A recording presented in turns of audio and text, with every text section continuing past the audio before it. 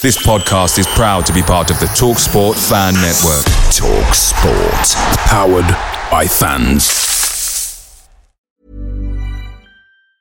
Quality sleep is essential. That's why the Sleep Number Smart Bed is designed for your ever-evolving sleep needs. Need a bed that's firmer or softer on either side? Helps you sleep at a comfortable temperature? Sleep Number Smart Beds let you individualize your comfort, so you sleep better together. J.D. Power ranks Sleep Number number 1 in customer satisfaction with mattresses purchased in-store. And now, save 50% on the Sleep Number Limited Edition Smart Bed for a limited time. For J.D. Power 2023 award information, visit jdpower.com/awards. Only at a Sleep Number store or sleepnumber.com.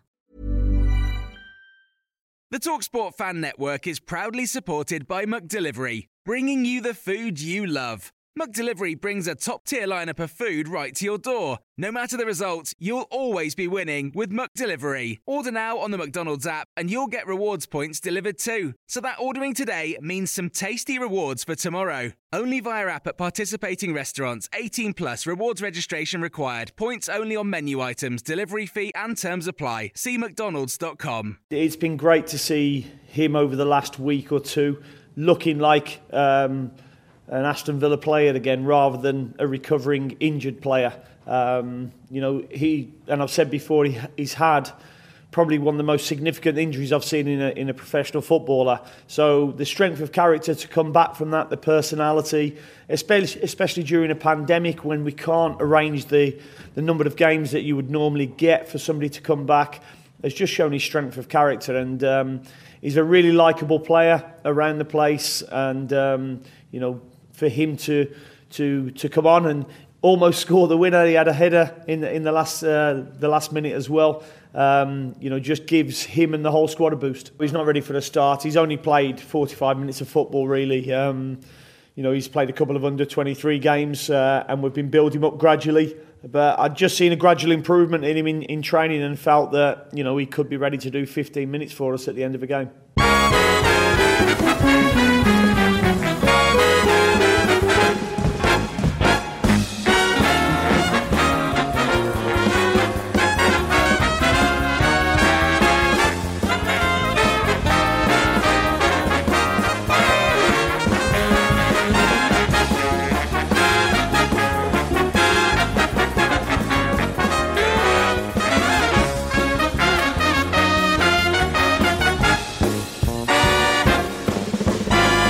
Welcome to the My Old Man Said podcast. This is the Something for the Weekend session.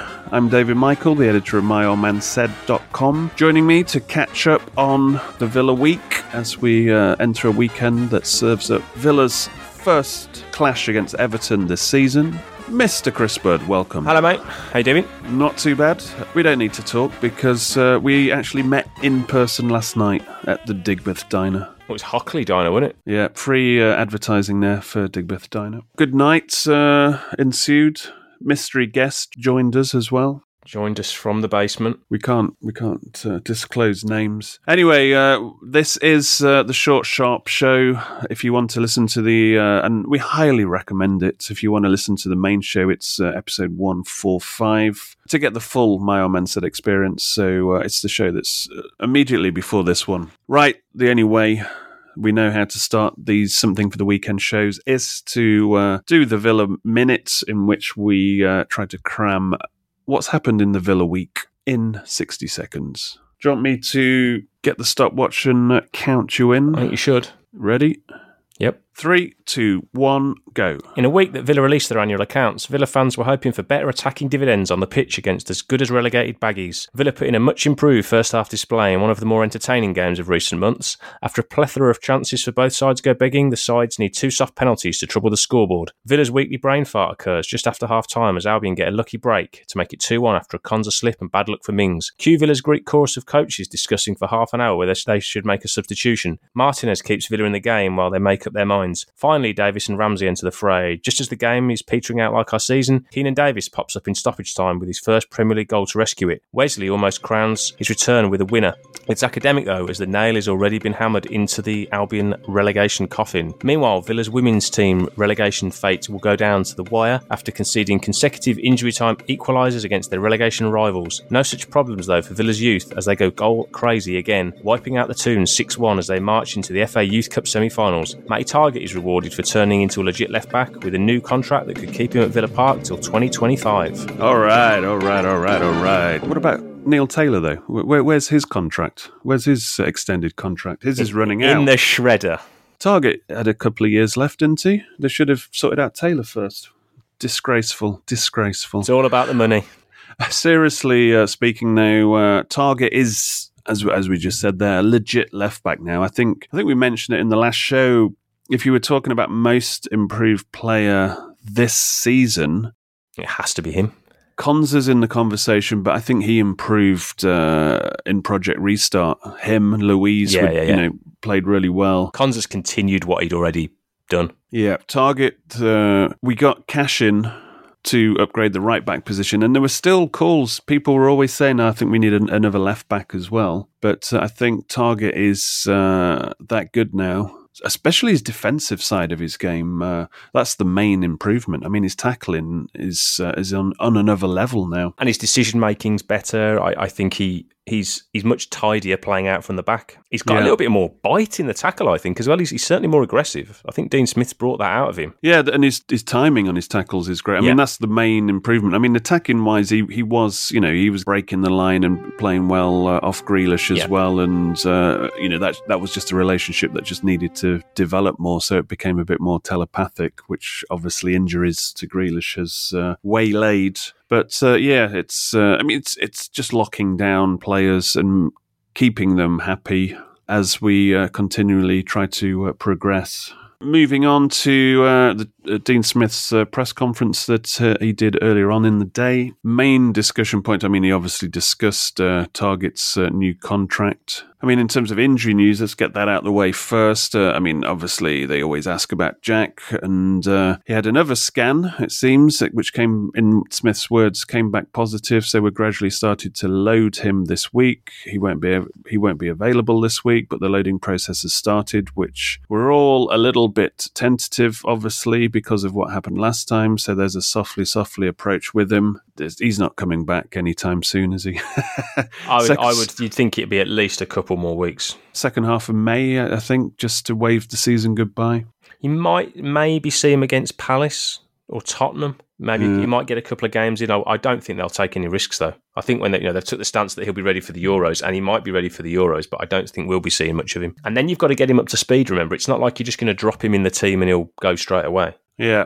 It's I don't think this is a week-to-week thing. It's like, take a week off, 2 weeks off before you start worrying about the Grealish. I mean, the main thing that came out of that press conference in terms of injury was the Morgan Sanson injury, which hadn't really been mentioned, the extent of his knee injury. Smith said, I don't expect that to be too long, which could mean he's out for a couple of seasons, knowing Smith. But, what does that mean, out too long? Does that mean he's going to be back by the end of the season? I mean, in terms of him, I'm not really concerned. I'm kind of apathetic about that one anyway. He needs a pre-season, and he needs to start from scratch next season. Really, fitness-wise, definitely intensity-wise. I mean, I don't know what his sort of personal situation is, but you wonder if he's even settled in the area yet. He might still be living out of a hotel. Well, it's the whole COVID thing, so I'm sure they got him a flat, but. So hopefully the restrictions have lightened a bit by the time next season starts. So we will see. The other things that, of course, Trezeguet's got a long-term injury. I don't know if that's even a conversation. Probably not yet. And of course, in terms of returning personnel, Matty Cash is back. It's good to see that Smith's mentioned 2 silly yellow cards just to remind him, put him in his place. Bit of reflection, actually, in the rest of the press conference when he was talking about, I think, the line of questioning is, what's the motivation now, really?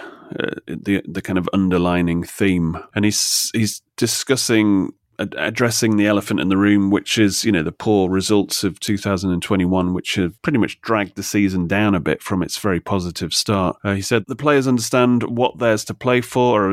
Our results haven't probably been what they were in the first half of the season. Well, never mind, probably. We understand that. Some of the performance certainly haven't either, but there's not been a drop-off in effort from the players. I can guarantee that. The game against West Bromwich Albion, I was pleased with the performance. That's the most touches we've had in the opposition box since we got promoted, which just tells you that we were a very offensive thinking team that day. Unfortunately, a couple of personal errors cost us the win. In terms of the Baggies game, I thought when we got that first penalty, I thought, this will kind of shake off our inhibition now, and we can go from taking the lead and win this game. If we get a scoring second goal early enough, that should hopefully break the Albion's back after what Leicester, the Leicester result, but didn't quite go that way. Albion had a bit of fight in them, didn't they? I thought both teams played really well in the first half, and I think the timing of Albion's goal, it just knocked the stuffing out of us a little bit, and obviously dented our already pretty fragile confidence,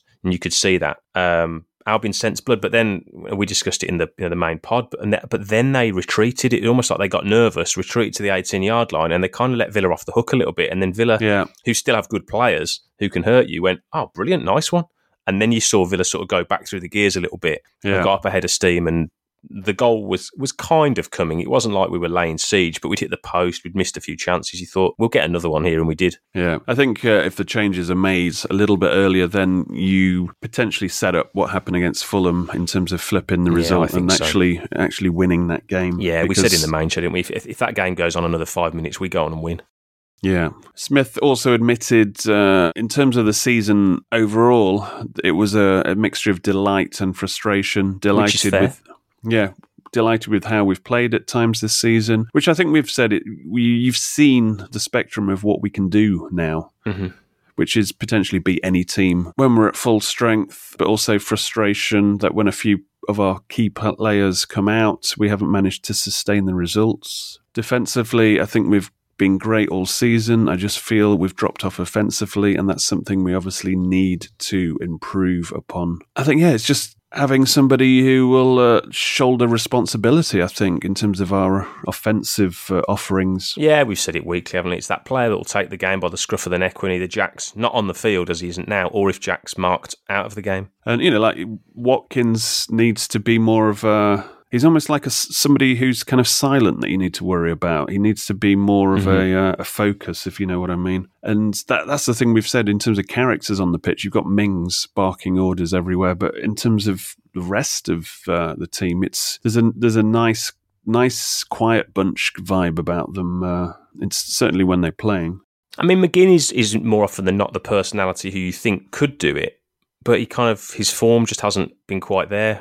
And then Barkley was the obvious one who would take a game by the scruff of the neck and hasn't, but...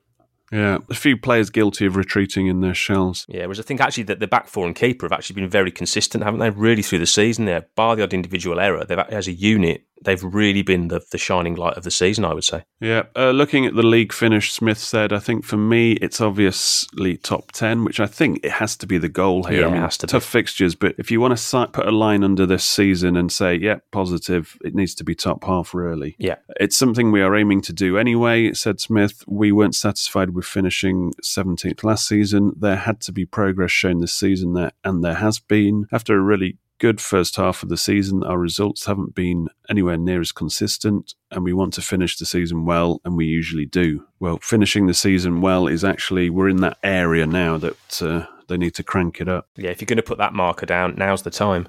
Just quickly, Everton, I think this is a fixture we would have looked forward to right at the start of the season when Everton were top and Villa were second, after the fifth game. Yeah, it would have been a really good game on paper, whereas now it looks like two teams who've kind of petered out a little bit. Everton fans are equally frustrated as Villa fans at the moment. I just think their expectation was a little bit higher. Oh yeah, completely. I mean, getting Rodriguez in and this was like real Ancelotti's throw of the dice to crank it up. I mean, they spent a bit of cash, didn't they? They did. I think they're the only Premier League team in the last 5 years that have spent more than us. Well, in terms of their owners putting money in. Yeah. So it's obvious what Everton are trying to do, and they're trying to crack that top four. I mean, it's bizarre that our first game against them is in May.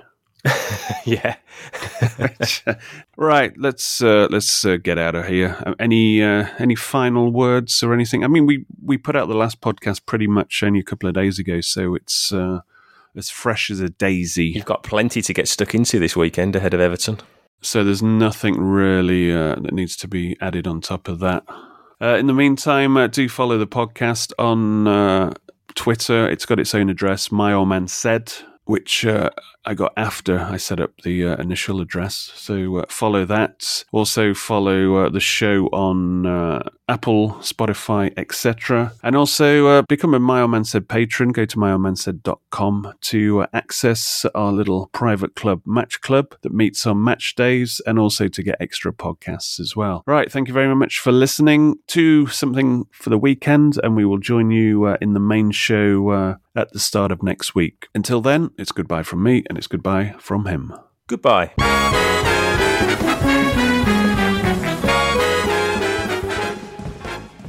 Away days are great, but there's nothing quite like playing at home. The same goes for McDonald's. Maximise your home ground advantage with McDelivery. Order now on the McDonald's app. At participating restaurants, 18 plus, serving times, delivery fee and terms apply. See mcdonalds.com. Hi, I'm Daniel, founder of Pretty Litter. Cats and cat owners deserve better than any old-fashioned litter. That's why I teamed up with scientists and veterinarians to create Pretty Litter. Its innovative crystal formula has superior odor control and weighs up to 80% less than clay litter. Pretty Litter even monitors health by changing colors to help detect early signs of potential illness. It's the world's smartest kitty litter.